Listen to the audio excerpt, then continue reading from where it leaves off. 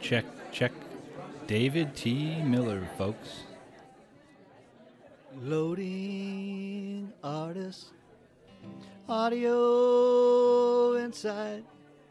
Loading artist, audio inside. Oh, it's Artcast, it's Artcast, it's Artcast. Yeah, yeah, yeah. Listen by your easel, maybe you can grab a chair, or even take it with you like you ain't got no care. Loading artists, audio inside. Loading artists, audio inside. So sit back and relax and grab your headphones too. Adjust your volume, it's Artcast. Philip J. Mellon welcomes you, so sit back. Oh yeah, it's Artcast. Loading artists, audio inside. Loading artists, audio inside.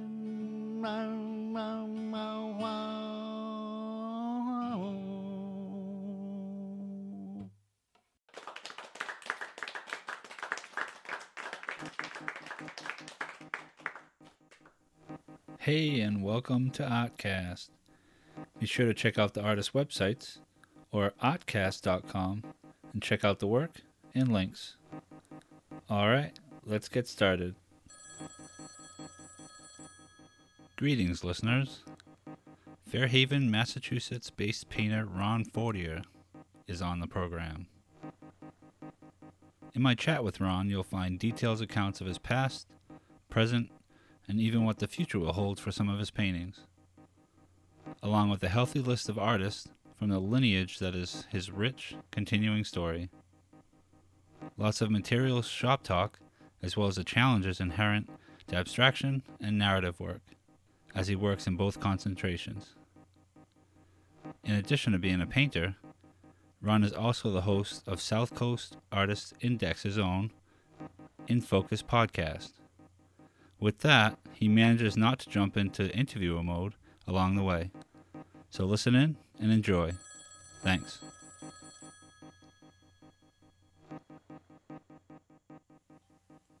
To start things off, Ron Fortier talks about the In Focus podcast as part of South Coast Artists Index.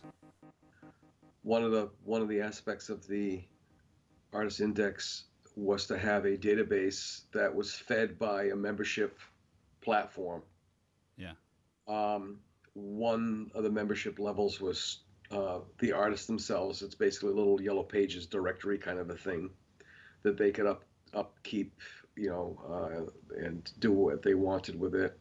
One would be for people who are want to create a legacy for a loved one. Yeah. Who was it today? I just had somebody mention, I interviewed Jane Ferris Richardson, and she mentioned two individuals from UMass or SMU back then in the art education department, Dante Vina and Peter London.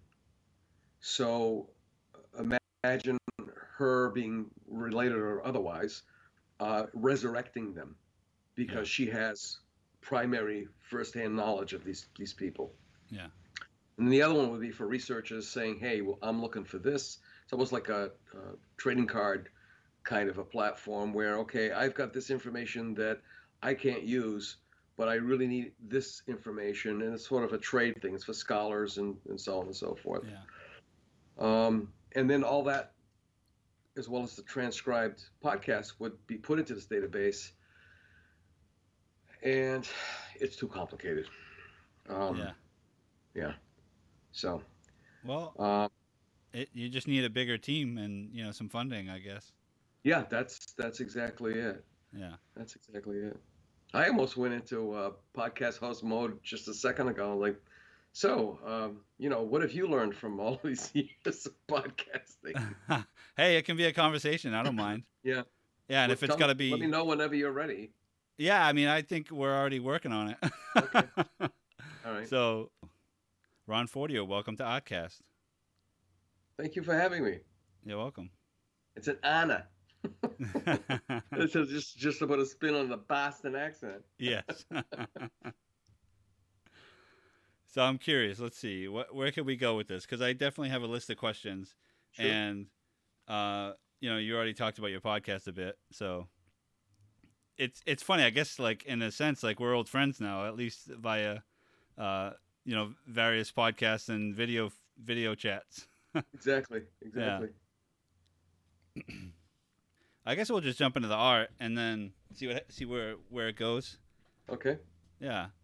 And I guess I was curious about, like, what were some of your earliest art experiences, and when do you feel like you got serious about it? Well, to tell you the truth, I don't think there was ever a time where I wasn't not painting, drawing, creating, whatever you want to call it, when you're like 3 years old. Yeah. My mom preserved one of my earliest drawings. Um, I've got it. It's back in Portugal with all my studio stuff that hasn't come over because of the pandemic. It's because I had a studio set up there. And I was a single, an only child. My parents split up. My mother left my father when I was not even a year old, and we moved, or she moved to New York. We lived between Madison and Fifth, across the street from Mount Sinai Hospital, the main entrance. It's either the high 90s or low hundreds. And her uncle was a Portuguese language newspaper publisher, and he ended up in New York based on the research I've done on him. Either A, he was a rapscallion, or B, he was a victim of circumstance. And it all goes down to a Catholic priest that he was going to publish a story on, and he found the full weight of the local local boys, let's put it that way, that came bearing down on him. Some of them had connections, and they got him into a load of trouble. I mean, we're talking federal level investigation and the whole 9 yards. So anyway, he was a maven. He was an insatiable culture freak, and my memories of him are with my arm in the air, because you're a little kid, and the smell of cigar smoke, because he's constantly had a stogie in his mouth. And he lived across the street from Mount Sinai Hospital, but he was also an elevator operator. So he had the elevator operator uniform, the blue thing. I thought he was Captain Kangaroo. So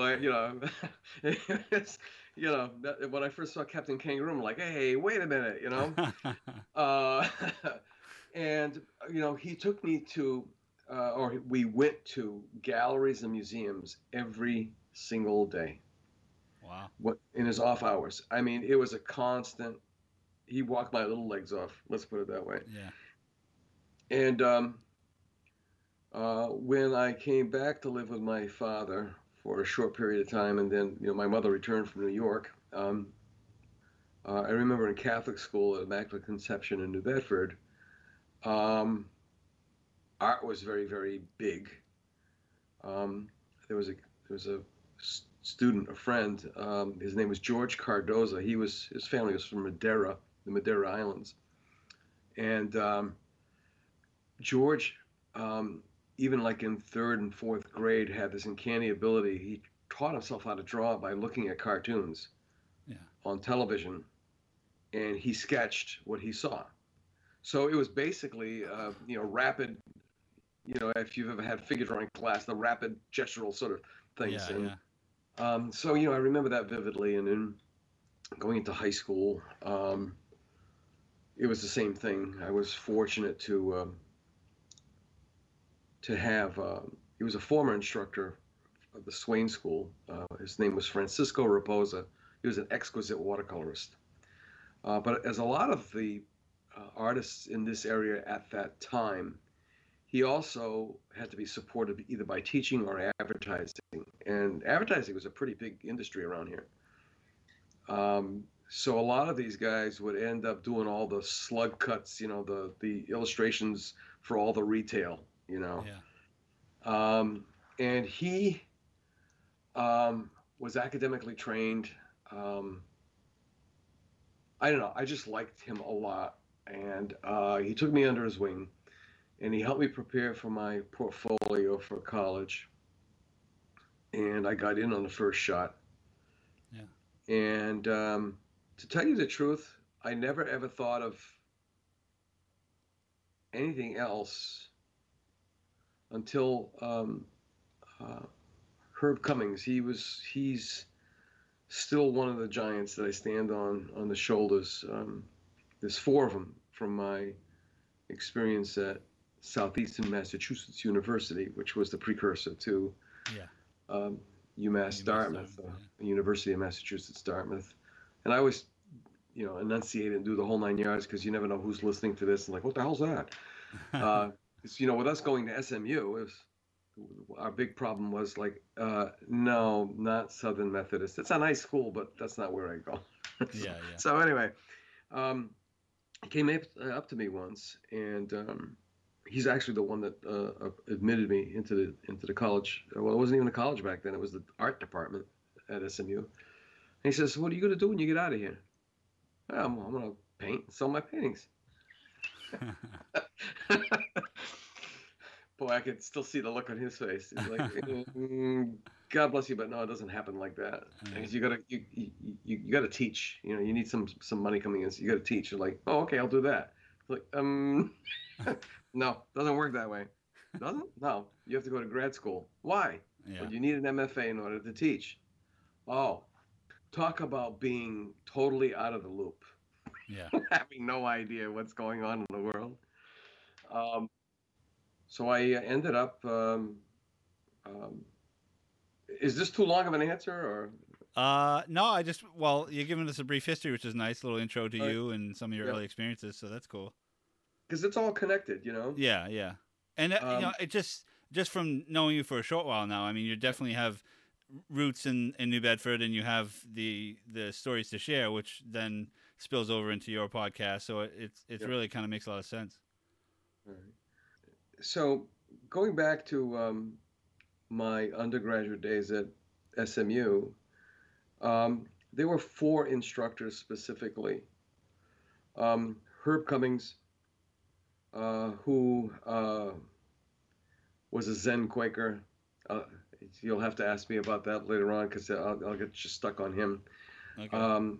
Ed Tonieri, he was also an instructor and could have been an interim president at the Swain School of Design in New Bedford.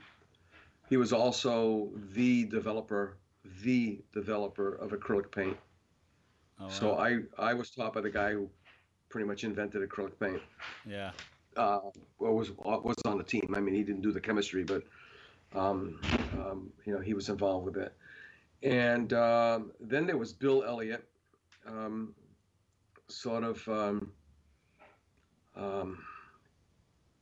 taught us about tactility.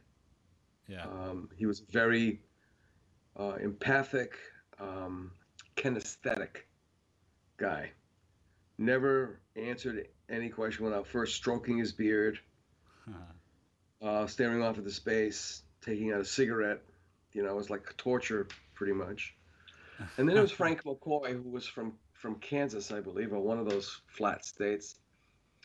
And his mantra was big, flat shapes, which I told you how ignorant I was. In my mind, my addle-pated 18 to 22-year-old mind, it was like, of course he's going to talk about big, flat shapes. He's from freaking Kansas. Yeah. And I didn't appreciate him until one day I was teaching a drawing 101 class at Community College of Rhode Island. And I was getting a little frustrated. And I blurted out, "It's really simple. It's big, flat shapes." Oh my God. Like, sorry, Frank. It just hit me. I'm like 50 something. Yeah, like I'm stuck. You know, they're like, what is he? Who's he talking to? It's like, sorry, Frank, it just hit me. I'm like 50 something years old, for God's sakes, and I just got it. So it's been my life. I mean, I was the only child until my parents each remarried. So my legally, let's see, quote unquote, my step brother, which is my mother's son and my stepfather's son, and my half brother, which is my father's son and my stepmother's son, are 12. They're born like 2 months apart, Oh, oddly enough. And um, so I pretty much grew up alone. And I yeah. don't know if you're an only child, but I'm only not, but child. Yeah. Oh, I'm the only boy, so I kind of was only boy. alone. Pretty much, yeah, pretty much, yeah. You either a doll Yeah, yeah, yeah. or We talked a about wall, right? that. So, and that's what it's been all my life. I don't think I could function any other way. Yeah. I'd like to jump into your studio life. I have this question where I was wondering, what do you spend the most time doing? Looking, making, or thinking? Sometimes it's a third, a third, and a third. Other Yeah. times, it's just making it. Well, when I was an abstractionist, doing subjective work, there was never any preparatory sketches. There was never any of that. It was just I was presented with a big white space, and um, if the spirits, the muses, whatever, were with me, it would be bang, an explosion. Um, One of the things that I was told that I was very good at was composing. Yeah. In fact, I was at SMU. There was an instructor who was from LSU, Louisiana State University, I believe, or Tulane, one or the other. His last name was Bonnard. For some reason, I'm blanking out on his first name.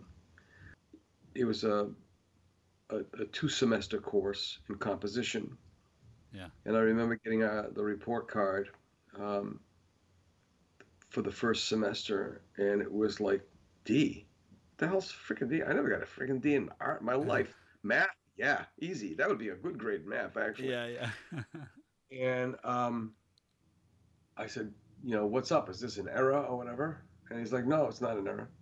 I said, okay. I show up to every class. I've never cut a class. Yeah. One of the first ones in the room, one of the last ones out of the room. He said, yeah, I don't have any problem with any of that. So I suck at composition? No, just the opposite. So I got a D. Yeah. Yeah. Uh, I like to think of as Ricky Ricardo and Lucy. Lucy, explain this to me. So he said, oh, it's really simple. You come in here, I give an assignment, Yeah. you bang it off, you're done. Okay, what's wrong with that? Well, your classmates are scratching their heads, they're scratching their nuts, they're you know, trying to do this, they start, they stop, I mean, yeah. And you just like bang it off, and it's pretty damn good. Okay, I'm still really confused. You haven't answered my question. Why do I have a D? Well, and this was one of those valuable moments that you Yeah. learn as a student that you pass on as an instructor. If you come into my classroom with a skill set and you leave my classroom with a skill set, no matter how high that skill set is, I failed as an instructor. I haven't taught you anything, and you as a student haven't grown. Yeah. So it's like, wow. So what do I do? He says, well, I'll tell you what. You've got to do 10 times as much work as your classmates. And what I'll do is I'll rescind the D and I'll give you the A that you deserve. And I never, I've always had difficulty with compliments. We all want them, but I always feel like when I do speak about them, I feel um, I'm blowing my horn or something like that. But anyway, as an abstractionist, one of my dreams was always to be able to get a palette of large canvases delivered to my studio, set them up, and just paint. Yeah. Now, sometimes I could knock something off that was pretty good. in 15 minutes.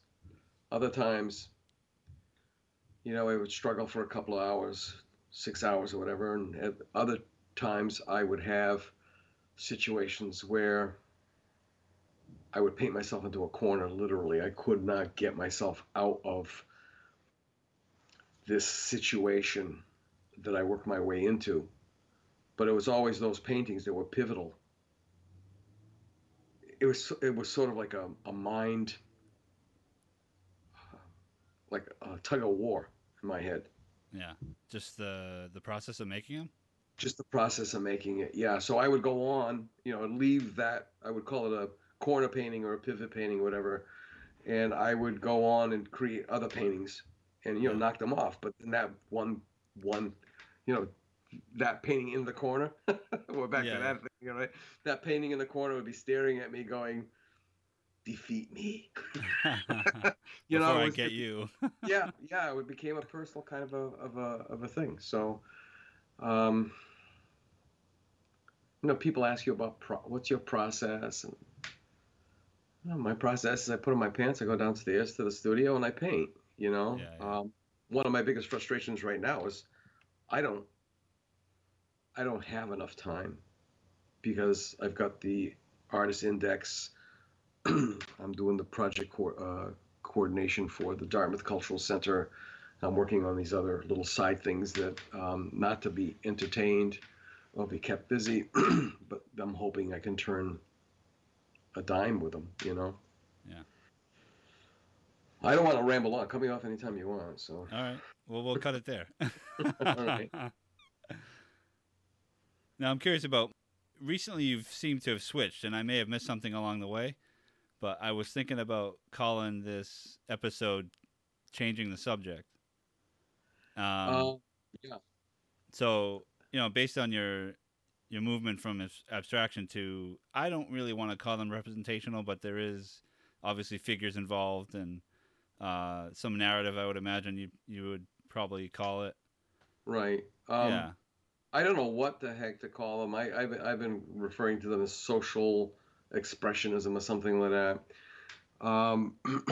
Okay. There's no short stories with me, unfortunately. But my wife, God bless her,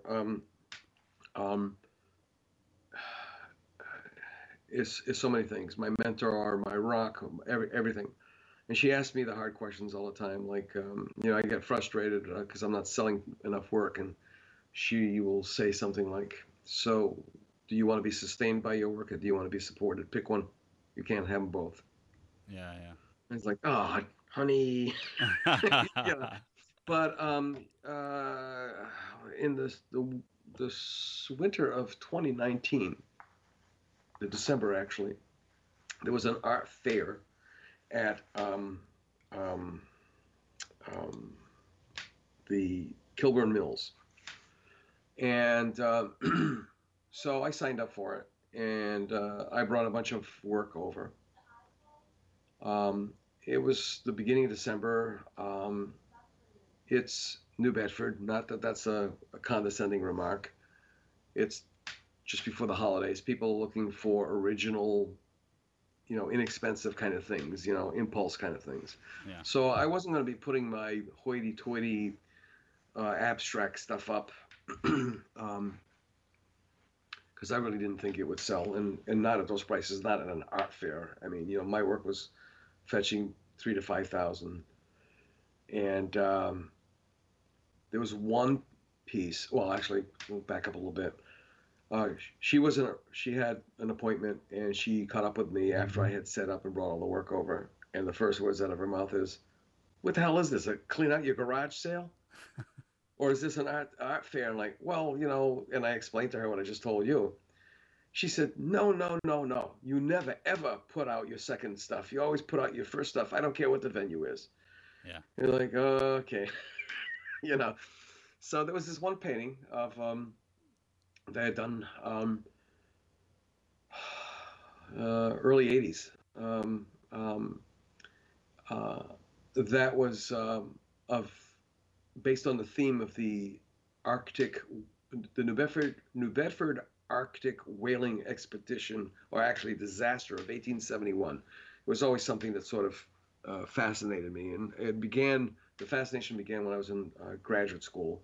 I guess I was a little bit homesick and such. And oddly enough, they had the gas explosions in New Bedford, um, where the historic district almost went in flames. It was in February, and it was, so fire and ice. And I thought it was a nice theme for my MFA thesis and blah, blah, blah. So I had revisited that because my work was all abstract. And I had dabbled um, um, in doing more narrative kind of, more objective kind of work. And totally forgot about it. But that one painting was like sitting on a floor, leaning up against the leg of an easel. And that was the one painting that everybody was going up to. Yeah. And it was amazing. People were asking me, "Oh, is that Shackleton? Is that, I mean, they seem to be kind of knowledgeable about that kind of thing."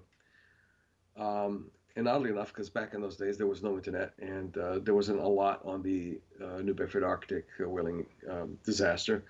I had read, I think it's Survive by Ernest Shackleton, or a book on him for some background information. And all the while, across the aisle, the booth directly in front of me was an old friend, gallerist and artist, Luis Villanueva.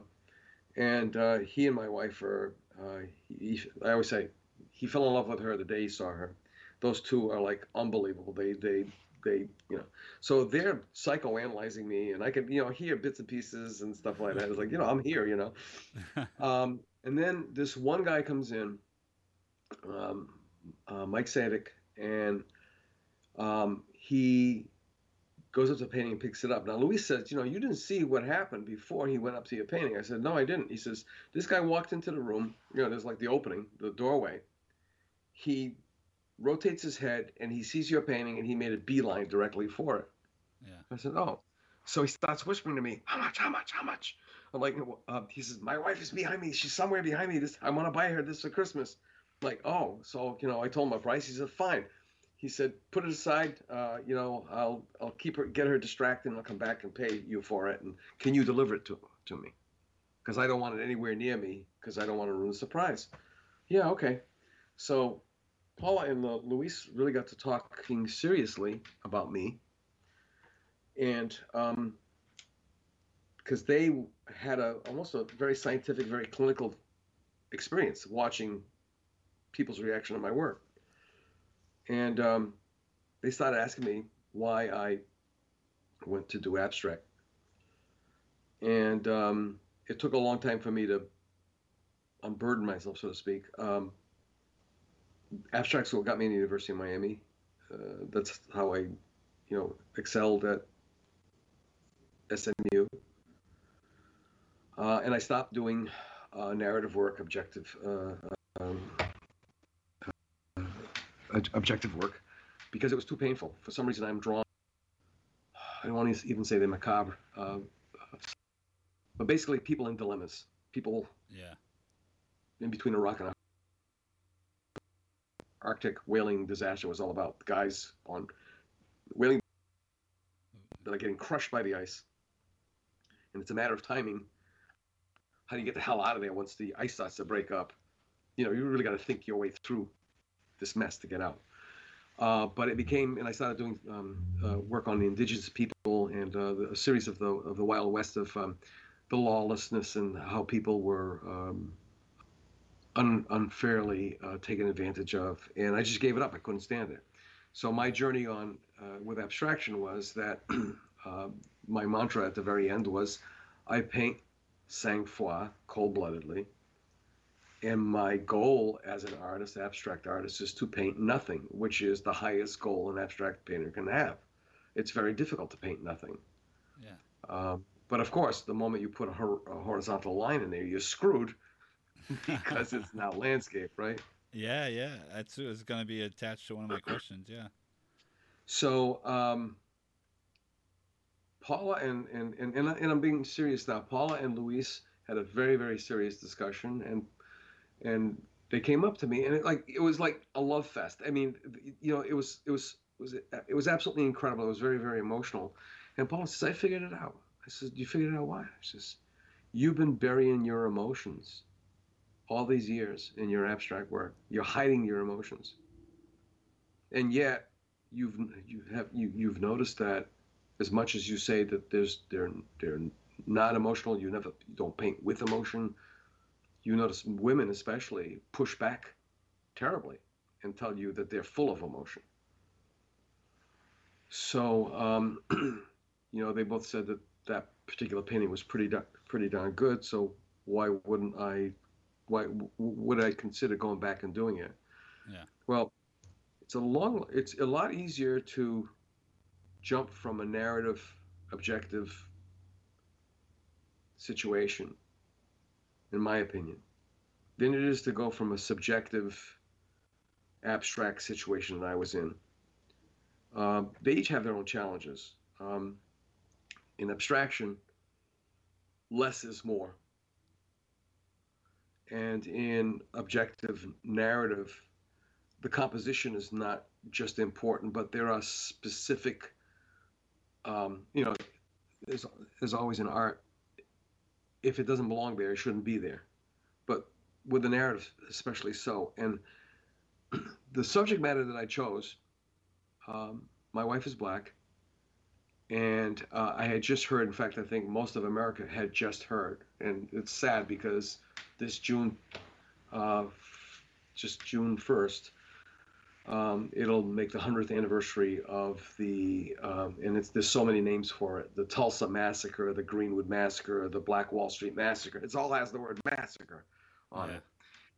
And what really got me was that the whites in Tulsa, who were quite upset by the blacks who made out quite well because they got some primo land in the Oklahoma oil fields and made out quite well. They had their own little society, their own little, almost like a little country within the city, the Greenwood section.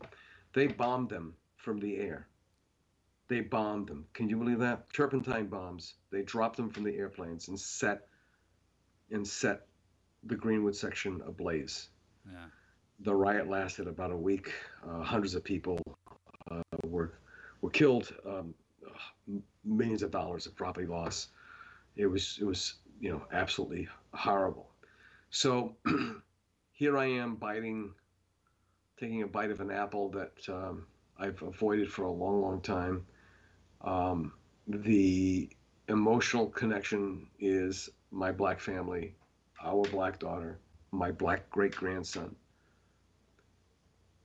And I had all these other things going on in my head emotionally, like, who am I as a white guy to be outraged by the outrage of by black outrage, if that makes any sense. And I was very, very timid about showing my work to anybody.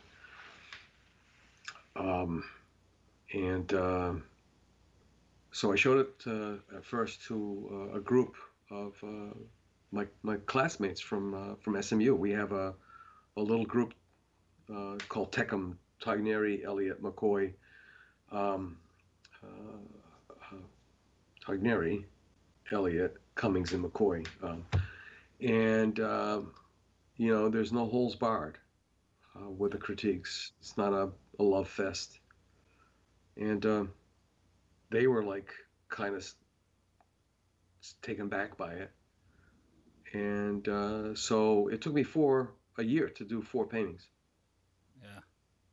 And now, then the rest. This is the Greenwood series you're talking about? Greenwood series, yeah. I titled it America's Guernica, Greenwood. And I had a lot of interesting spiritual moments painting these paintings. My father-in-law, whom I've never met, Dr. Thomas Melvin Batchelor, he was a cardiologist. He was also an artist. He was a sculptor. And he went to medical school. There's a story there, but he continued to sculpt and be an artist all of his life. And Paula and her sister say that we would have gotten along quite well because our personalities are very much the same. It was kind of an interesting thing, but I could feel his presence. And the voice in my head told me to stop at 10. So this would be the first suite of 10 in the series. I will revisit it at a certain time, but I've got to go off and do some other stuff. So that's all I've been concentrating on now is that kind of subject matter. And I went back to the Arctic whaling thing. The first one came off like water off a duck's back. The second one gave me nightmares. My ego was kind of kicked. And then I realized the reason why the second one wasn't coming out is because I was just dealing with the fanciful, the subject matter, but there was no emotional connection. So the abstract guy who didn't want to have any emotion is now having trouble because now he can't reconnect with his emotions. It was really a challenge then, like sort of a. Yeah. I just really like how they're painted in maybe in the formal or abstract way or even technique. Like it seems like are they oil? These series? No, that they're we're talking acrylic. about? Oh, okay. They're acrylic, and two things happened while they're being painted. Is all of the techniques that I used in my abstraction, my abstract work, all came into play. Yeah. But there's also this weird out of body kind of experience where my hand would be laying stuff down, and it'd be like, damn, I don't know who the hell's controlling my hand, but it ain't me. Like it, I know it makes for good ad copy, and that's what I used to do for 40 years. But seriously, it's been an experience. Yeah. I found the photograph of my father when he was living at our family farm up in Canada. That intrigued the heck out of me, and I was going to start that series, but something happened recently. My sister-in-law, Karen Batchelor, is the first black woman admitted into the Daughters of the American Revolution. It was a 38-year battle between Marian Anderson, who was not allowed to sing at Colonial Hall, a Constitution Hall, to the point where Karen proved that she had ancestry that went back to the Revolutionary War. And she has her podcasts out that are produced by an organization that is affiliated with but not legitimately connected. In other words, they're the host, I believe, hostess. She's a member, but it's not a sanctioned podcast. And one of the stories was that the third great grandmother, her name was Charity Ann, lived in Virginia and was sold off. Her and her sister were sold off and taken away to Georgia, to Harris County, Georgia. Yeah. And this is oral history handed down to those generations. The mother ran after the wagon, screaming, hysteria. I mean, imagine the horror. Yeah. And shouting out, "Bye-bye, my baby. Bye-bye, my sweet babies. I'll see you in the by and by," which I think there's a clue in there somewhere. But the by and by was a euphemism for heaven. Yeah. And it's in a lot of songs. Yeah. Yeah, and there's just something about that scene that you just ripped me apart.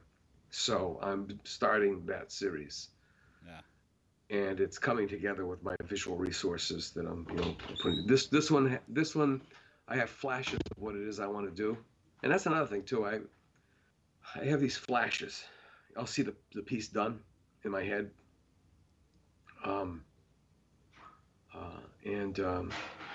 So I'm just a little frustrated I can't get into the studio because I'm dying to get into it.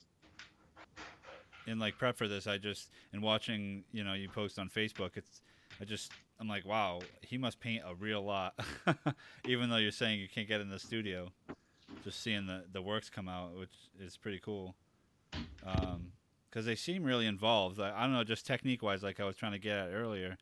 Like I don't know how you control your washes to make a figure. You know, to me that is, it's like you're showing and sharing your drawing chops, if you will, which is just nice for the series. Well, to be honest with you, the series that I had done, it was basically graphite on arches at the University of Miami, the Wild West series. I started approaching it, looking at the old daguerreotypes and such, and then the work started to evolve to have a little of abstraction in it, of the later works. And I started using stencils. So I would do a drawing of a figure and then cut a stencil. And then I used the stenciling quite a bit for my printmaking when I was doing, printing. And so I utilized that as well, doing the paintings. Yeah. And it seems to work. My friend, art writer and art critic Don Wilkinson, he's written a couple of reviews. One of them in particular, where he described my scribblings and scratchings, which I've always have been haunted by the presence of Cy Twombly ever since graduate school. Even though I never knew who he was, and when I heard his name, I thought he was another student at the university and didn't pay attention. I didn't want that in my head. But anyway, he reviewed this one show, and he talked about Martian calligraphy and the meteorological madman, and all kinds of stuff like that. And people thought, "Oh my God, I thought you guys were friends and go out and have beers and everything." And what it wasn't until I interviewed him for a podcast that he told me. He said, "I look at your work. I'm kind of stunned by it because I think I'm looking at the answer to a question I've never pondered." And I said to him, "Don, that's either like so much bullshit or the most profound thing I've ever heard of in my life." And then he went along, and there was this interesting thing with the Greenwood series, the biplane. The biplane was the evil thing. I mean, just imagine hearing it, seeing it, coming over a house, a rooftop. And Paula was, for a critique, I asked her, and she's like, "Do you have to have the biplane and everything?" She says, "Because with or without it, if you take it out, it's still irrelevant. It's still relevant. People are still doing this in black neighborhoods. Yeah. This is still, so." It's like current, like as well. Yeah. Nothing's really changed. If I mean, this Black History Month in particular, there's been so much that has finally bubbled up. I don't know if it's because of George Floyd, the pandemic, but there's so much like raw, unvarnished data coming out. Yeah. And stuff that was never ever spoken about. So I said, well, the biplane represents audacity. It's symbolic. It's audacity. Yeah. So okay. So now Don he wrote an article on me that he does for Artbeat for the Standard Times, New Bedford Standard Times, the Coasting Magazine section. And he, I have to look because I don't remember.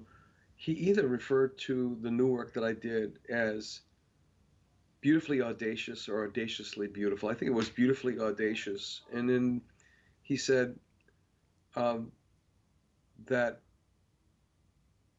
he really got it. He loved it, and he's happy that he could finally tell me, something really super positive about the work. It's funny, we're channels. We just, we get stimulus from so many different. Yeah, and then you just get to elaborate on that, that imagery that's in your head, and it's really something. it's nice to get this look inside what you're doing, and the steps, so to speak. That seems very organic. So it's kind of interesting to hear you share about the work. And a lot of these series with the figures are coming through. They're some of them are newer and some of them are older. How do you mean that? Like, say, how many of them have you done in the past year? Like, what series have you? Well, I did the Greenwood series. I did 10 pieces, and the Arctic uh, whaling disaster. I've done four. Yeah. Um, and again, listening to that voice in my head, don't know if it's Dr. Batchelor. I've told people that, but I those are 24 by 24s, and I've got four 12 by 16s that I want to now do like vignettes. I want to focus on the figure more than on the whale ships and the Yeah. Yeah. environment. So when those four are done, they're done, and then I'm going to begin the charity and series Okay. with a series of I think 14 by 14 inch, and the sizes are important to me. The sizes are But not, or they are. no, they Yeah. are for some weird reason I can't explain it. But I'm going to start the charity and series with the 14 by 14 uh, canvases. I think it's about six of them. Then I'm going to work up to the 24 by 24s. Yeah. We'll just see where it goes. I don't know how much juice I'm going to have left in me when I'm finished. Yeah. They seem to be pretty involved, and as does your abstract work, as far as like, material application and different tools. I was curious about one of the things for your abstract works, if you had like a a secret tool that or if you want to keep that tool secret, that's fine too. No, I use spray bottle, with just plain water on it for to loosen up the paint. I work in glazes Yeah. primarily. I think one of the things that killed me on that second Arctic whaling thing was um, um, there was too much of an application of white. Um, um, Instead of using the whiteness of the canvas, letting that come through. So to me, it was like I sort of dulled or deadened the surface. But it's basically a series of glazes, is what it is. Yeah. And um, I just like the sparkle of it. I'm not Yeah. an impasto guy, you know. Not much opacity. It's Yeah. all translucent. Now, how do you thin down your acrylics? Just basically water, and then my glazes are a polymer medium, sometimes tinted. Most of the times tinted. I Yeah. do Yeah. tinted glazes in between uh, every phase. I do a Layers tinted are. glaze. Yeah, Yeah, that's cool. yeah. And I use cardboard, like old credit cards or the things you get in the mail that like fake credit cards. I use those sometimes I'll apply paint. Well, for the abstract stuff, I'd apply paint directly to the canvas from the tube, and then just use those to like squeegee it on.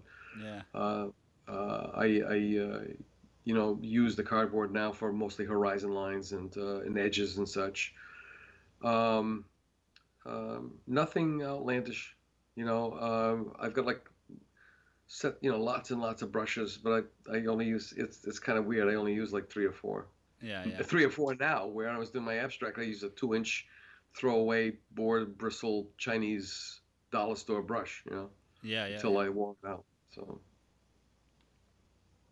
Oh, and some of these paintings you're talking about, they're not on your website yet. no, I The haven't put them series. on my website. No, Okay. no. I'll post a few on the blog post so that the listeners can check them out at Okay. outcast.com if they're. Yeah, that's Hopefully another they thing. I'm will. so far behind that they are on my Instagram and my Facebook, but they're not on my website. That's another project that I've got to get into. I've got to get that updated. But Yeah.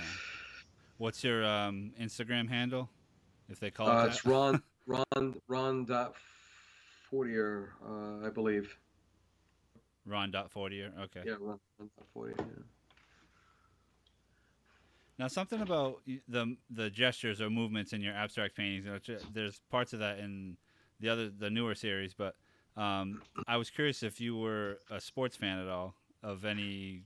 No, my No. wife is a Okay. sports fan, not me. No. Okay. Yeah. Yeah. or fencing by any chance? Uh, no, the closest I ever came to fencing was when I worked in theater. I was a set designer Okay. for the opera, believe it or not. Yeah. Uh, Well, that I, can probably explain your compositions for the Greenwood and the whaling disaster. it's funny you mentioned that because I get these flashbacks to when I was doing sets for the opera. I was in high school and I had my senior English instructor was also the guy that was challenged with running a drama club, and they did Oliver. And I can't remember how the heck he found out that I had artistic abilities, but um, I ended up designing the sets for Oliver. It was the first set I ever designed, and he was impressed. And I didn't know that he was friends with the Colberts. Madame Jacqueline Bazinet Colbert and Maestro Joseph Colbert. They ran the opera department at UMass, SMU. And so I started doing sets for them. Die Fledermaus, Così fan tutte, all of the classics. And then they were friends with somebody whose voice I had in my ear as a child in New York City, Boris Goldovsky. And I got to work for Maestro Goldovsky. And because of that, I was offered a job with Boston Ballet to redo the Nutcracker, which I turned down because only 5 minutes before I found out that my first wife was pregnant with our daughter, and I had to be on the road for 50 weeks out of the year, and I didn't want to take a chance on my first child not being there, and so on and so forth. Right. So yeah, the set design, the composition, characters entering, stage right, stage left, that kind of thing. There is kind of a theatrical mindset or structure to it. Yeah. Yeah. Funny that you mentioned that. Yeah, I just think I don't know where it comes from, like in a linear way, but I couldn't help but think of it because of the figures, Mm-hmm. you know. Yeah, yeah. Not to mention the other elements like even the plane or the ships, just Mm-hmm. adding to the overall composition of leading you in and leading you back out. No, the Arctic ones, as much as I'm not that thrilled about, it's amazing the feedback I've gotten from them, and people are reading things into them. Not that are totally um, off base, but they're. I guess I was more successful creating them than I thought I was. Yeah, no, they're really something. I really appreciate seeing them. All right, I just have this question that I always like to ask the guests. Can you use 3 to 5 words to describe your work? Now, this could be the abstractions or Well, I'll the. stick to the new stuff. Three Okay. to five words, huh?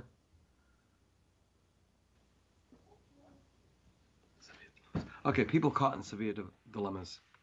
Yeah.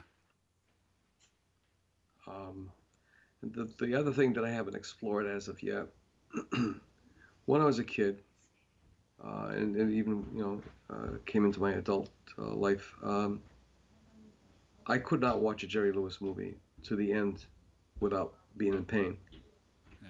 It's like it's a comedy. What the hell are you talking about? Well, there would always be like 3/4 of the movie where he was doing some crazy ass thing so bad that it would be so embarrassing that I was embarrassed for the character, and I wish he would stop doing that to himself. It was like self-deprecation or something, and it would hurt me physically, like Yeah. iron butterflies in my stomach.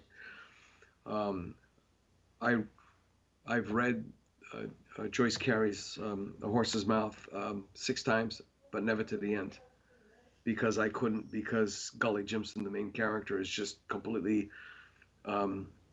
deconstructing, devolving, falling apart, and I can't take that.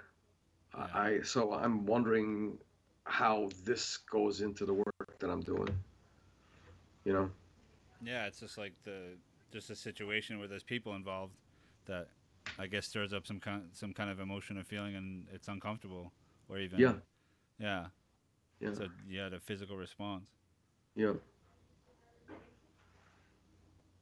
So I was curious about we're still dealing with a pandemic, and I know as you and I have spoken previously at various points, I know you love and enjoy the cafes. So Mm. I just wanted to ask you if you could have coffee with anyone from history or someone that's still with us, and what would you ask them or talk to them about? Wow. Um, so many people to have a conversation with. Um, I would really have loved to have spoken to Mark Rothko. Yeah, Um, here's a guy who painted nothing, who created a style that no one else. I don't think you can point to anything that looked like that before Mark Rothko. A guy that was so connected to color that he committed. He opened up his veins in a studio over a yeah, sink because of color.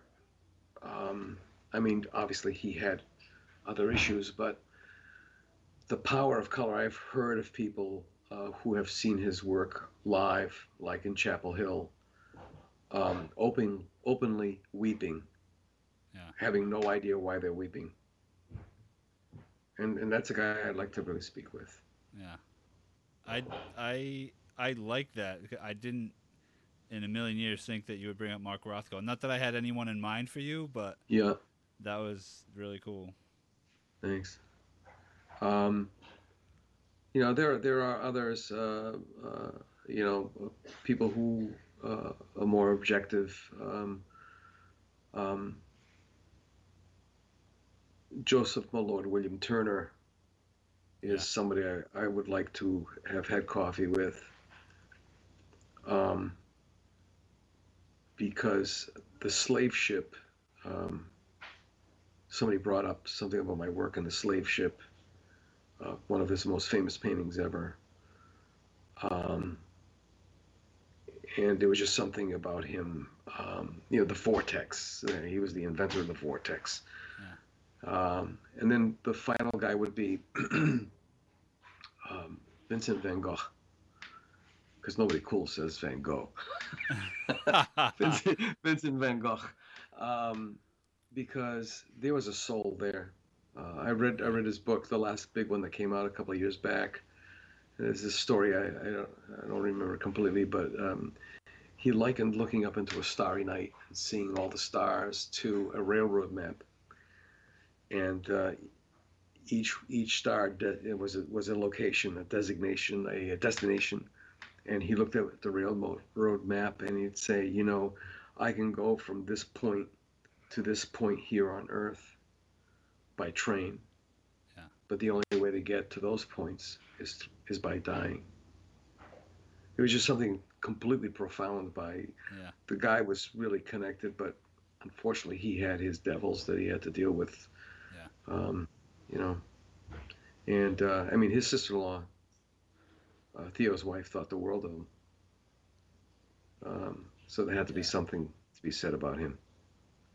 It's well, in the recent years, his work has gotten a lot more attention. Uh, with movies and what have you. Yeah, Yeah, yeah. There's just something,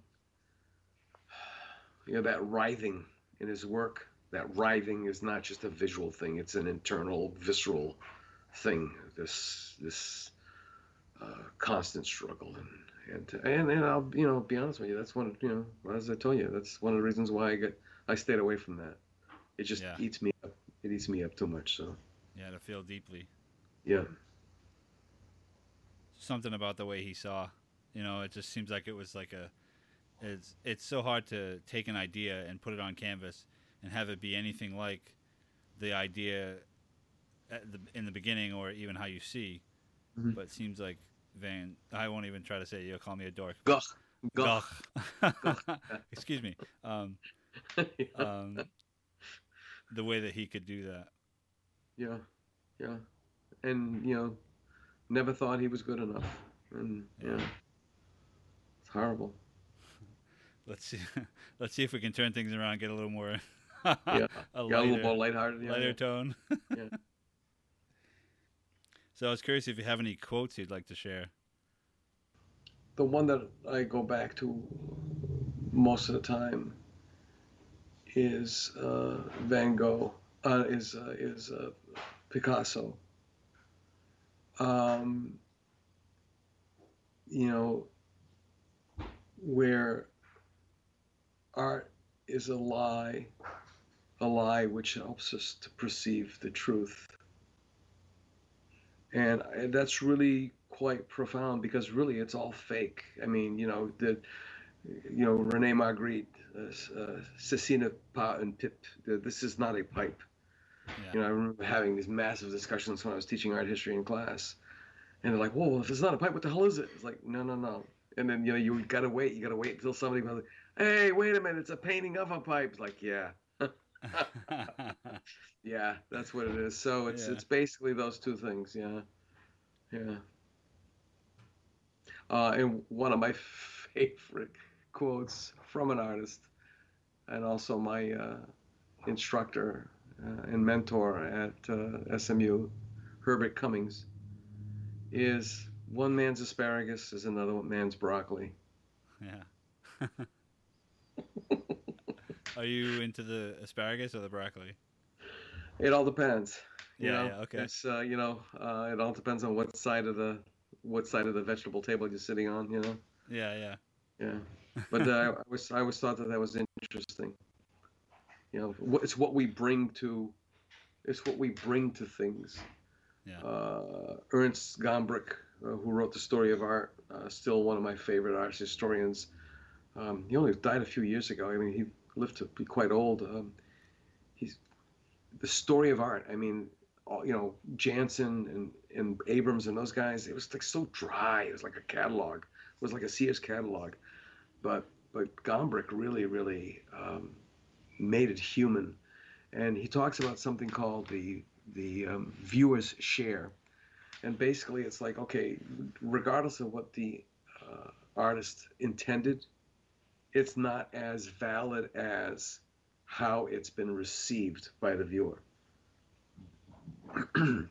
So if the viewer walks away thinking that, a horrible scene, either because of ignorance or some other matter, or just bad interpretation by the artist, if the viewer thinks that it's a party scene versus an execution scene, that's what it is. Right. Because it is in this particular case, I guess it's the two-legged stool, versus the three-legged stool. So, do you think the artist is outnumbered by the viewer, and the different sort of reception of their any one given painting? Or well, that's where it gets a little funny, because individual opinion somehow turns into group opinion, which somehow turns into public opinion, and somehow the work gets lost. I was used to tell students this, iconic work dies the moment it becomes iconic. The Pietà. People have seen the Pietà a bazillion times. But has anybody ever really looked at the face of Mary? Here's a woman who has come to the point where the prophecy has been fulfilled. She knew she was going to outlive her son. That's got to be the greatest pain a parent can ever endure, is to survive their child. And she's just sitting there with his adult body, draped over her. She's holding him, cradling him. But again, it's become so plasticized. So people really they're not paying attention anymore, because it became an icon, It's the same thing with the Mona Lisa. People have looked at it so many times that they've never really seen it. Yeah. And once you start looking at it, it's kind of that in particular is kind of an interesting piece of artwork because um, it's constantly changing. If you look into the left-hand corner of the painting, it shifts. If Yeah. you look at it in the middle, it shifts. It's like, whoa, what the heck's going on? And then just quickly, I remember watching a bioflick, Julian Schnabel, the painter, Hollywood producer, filmmaker, who did the bioflick on Basquiat. And there's that scene at the beginning of the movie where Basquiat and his mom are in a doorway. He's quite young. They must have just come over from Haiti. And on the wall is the Guernica, Picasso's Guernica. And for some reason, I don't know if I saw it when I was a kid when it was in New York, but it just jolted me when I saw it. Yeah. There's just something about that scene that just sort of rattled me. But there's another icon that you look at it, but you don't see it. You know, Yeah. I don't know. No, I was curious to close if you had any other favorite artists you'd like to bring up or some shout outs. Uh, well, local artists, Steve Remick, um, has fast become one of my favorite painters. I think he hit a level. I mean, he was always good to begin with, but he hit a level when he hit those, the Pandemic Nurses, the series that he did. There's just something that just clicked inside of his head that is just his last pieces that he posted on Facebook were the preserve in Dartmouth. There's this path that he's constantly referring to, but uh, they're not. It's a nocturne. He did three pieces, as I told him in the comment. I think they're a triptych and they should be kept together. Um, but there's just something about them being a metaphor for the pandemic. Yeah. This is path into the woods. You can see dusk. Um, the sky's more dusk, so you can see the path somewhat. But there's just something. It's not brooding. It's not like Frank Grace, the photographer's photographs are kind of interesting.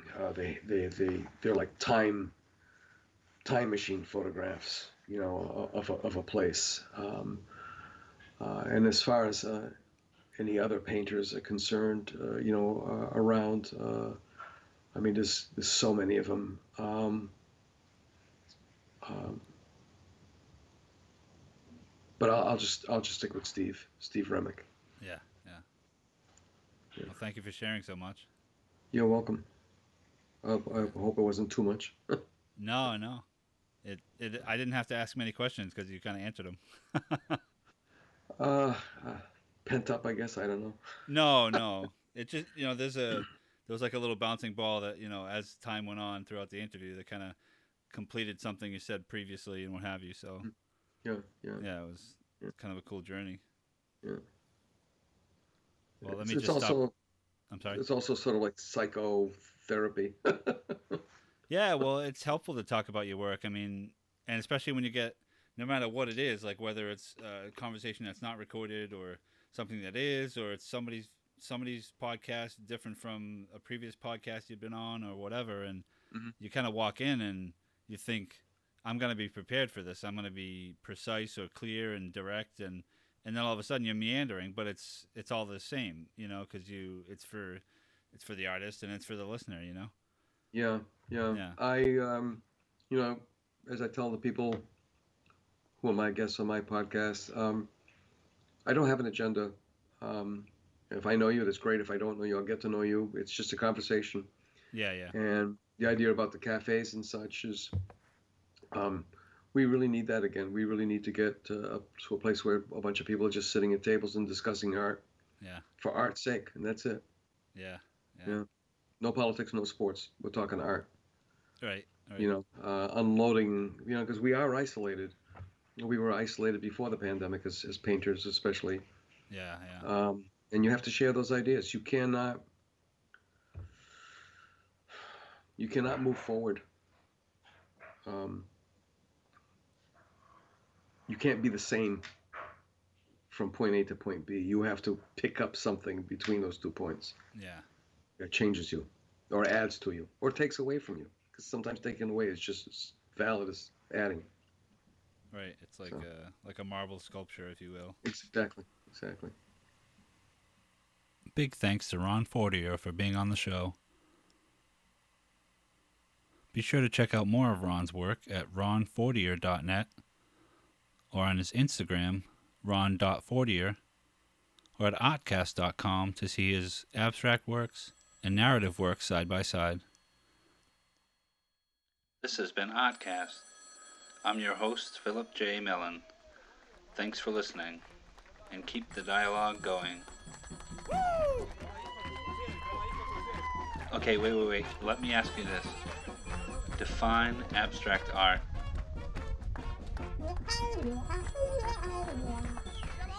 Oh, come on. Okay, here's a better one. What does this painting mean?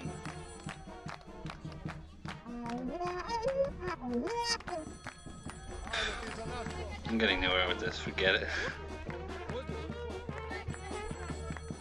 Artcast home is ahtcast.com. Thanks again.